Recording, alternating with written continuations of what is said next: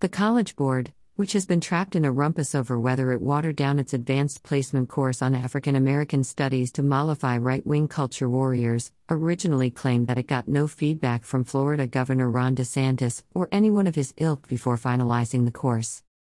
Here's my message to the board: you're busted. An exchange of letters just released by the Florida Department of Education and the board itself reveals that the board actually had discussions with the state and received feedback as far back as January 2022.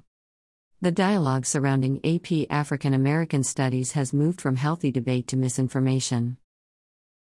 College Board. The letters point to repeated contacts between the College Board and state education officials over the content of the course throughout the year.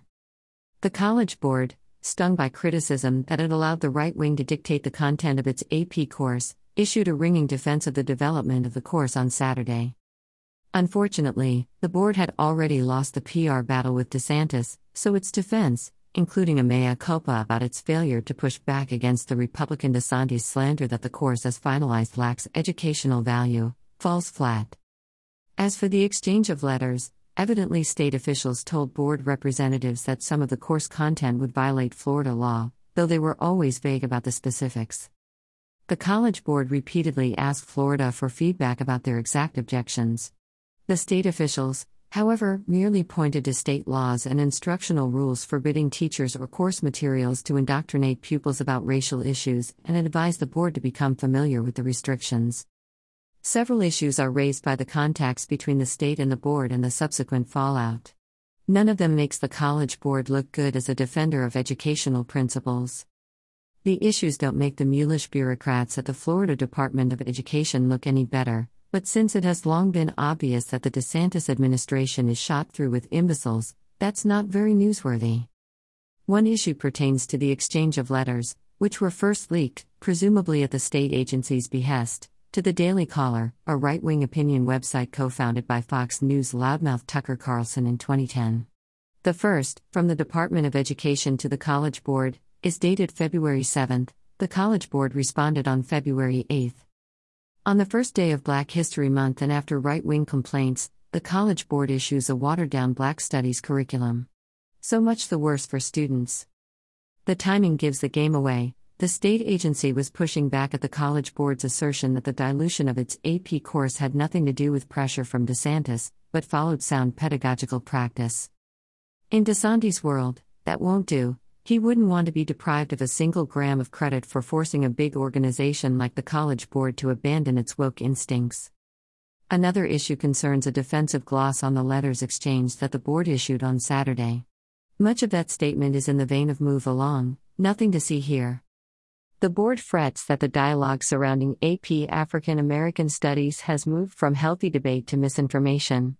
It owns up to mistakes in the rollout that are being exploited by DeSantis, among others. It says it was naive not to call out Florida officials in September, when they first rejected the course without explaining why.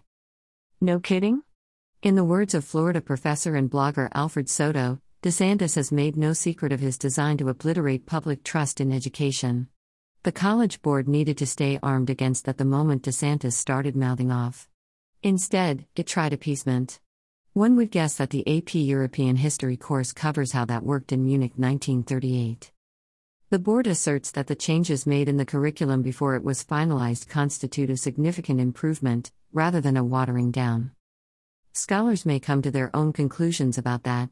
But given that, according to the state, the board told Florida officials in November that topics such as systemic marginalization and intersectionality, which allude to the deep-seated racism latent in American society and culture, could not be removed from the course, and they're no longer required topics, it's certainly questionable. As I pointed out earlier, the College Board's efforts to deny it was influenced by DeSantis, or any states or districts, always was a smokescreen. DeSantis may have made his objections public in January, but he was riding a horse that already had been saddled up by the right-wing echo chamber. Utah Governor Cox stood firm against anti-transgender legislation last year. What made him sign a much harsher law this week?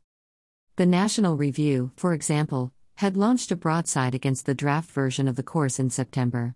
The right had been throwing a conniption over critical race theory, a concept almost none of its critics have bothered to understand, for well more than a year, the board couldn't be unaware that discussions about the sub rosa racism in America would rile up the fringes.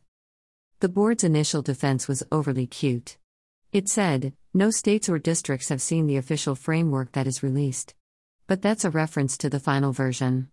As the board has acknowledged since, it had ongoing discussions with Florida officials about the content of the course throughout 2022.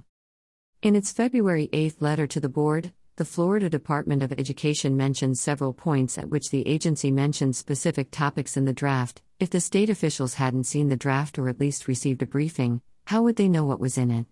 In any case, the board acknowledges that it repeatedly sought feedback from the state about the course. A few things remain murky about the interactions between the state and the board. In its letter, the board mentions a draft curriculum of the AP course it provided to state officials last July. The only draft that seems to have been published is dated February 2022, and it's unclear if these documents are the same or if changes were made between February and July. Some purportedly objectionable items that Florida Education Commissioner Manny Diaz Jr. mentioned in a January 20 tweet, including Black queer studies, were not in the July 2022 submission. But they are in the February version. I asked the College Board to explain the discrepancy and provide a copy of the July draft, but haven't heard back. The National Hockey League joins the club of powerful organizations letting themselves get bullied by Ron DeSantis. Turning to the specifics, a provision of Florida's education law enacted in November states forthrightly that the teaching of critical race theory, meaning the theory that racism is not merely the product of prejudice, but is embedded in American society and its legal systems, is unacceptable in the state. Also barred is material from the 1619 Project, a New York Times package that placed American history in a racial context. The rule states that schools may not define American history as something other than the creation of a new nation based largely on universal principles stated in the Declaration of Independence. At best, that's a candy-colored version of American history, not, as the rule demands, instruction that is factual and objective. What should the College Board have done, given this ideological assault on educational standards? The moment the Florida Department of Education told the board to read up on state laws, the board should have withdrawn the course from Florida's consideration, since it was well understood that Florida laws, such as its speech-suppressing Stop Woke Act, are inconsistent with sound educational practice. The AP course was slated to be tried out at only 5 to 12 Florida high schools, anyway. By engaging DeSantis minions in a debate about course content, the board set the stage for the controversy it now regrets. The board's torment should be an object lesson to any enterprise or organization contemplating doing business with DeSantis Florida. As a likely candidate for president running on the ignorance ticket, DeSantis is out to embarrass anyone coming into his state with a humane, inclusive, intelligent approach to life.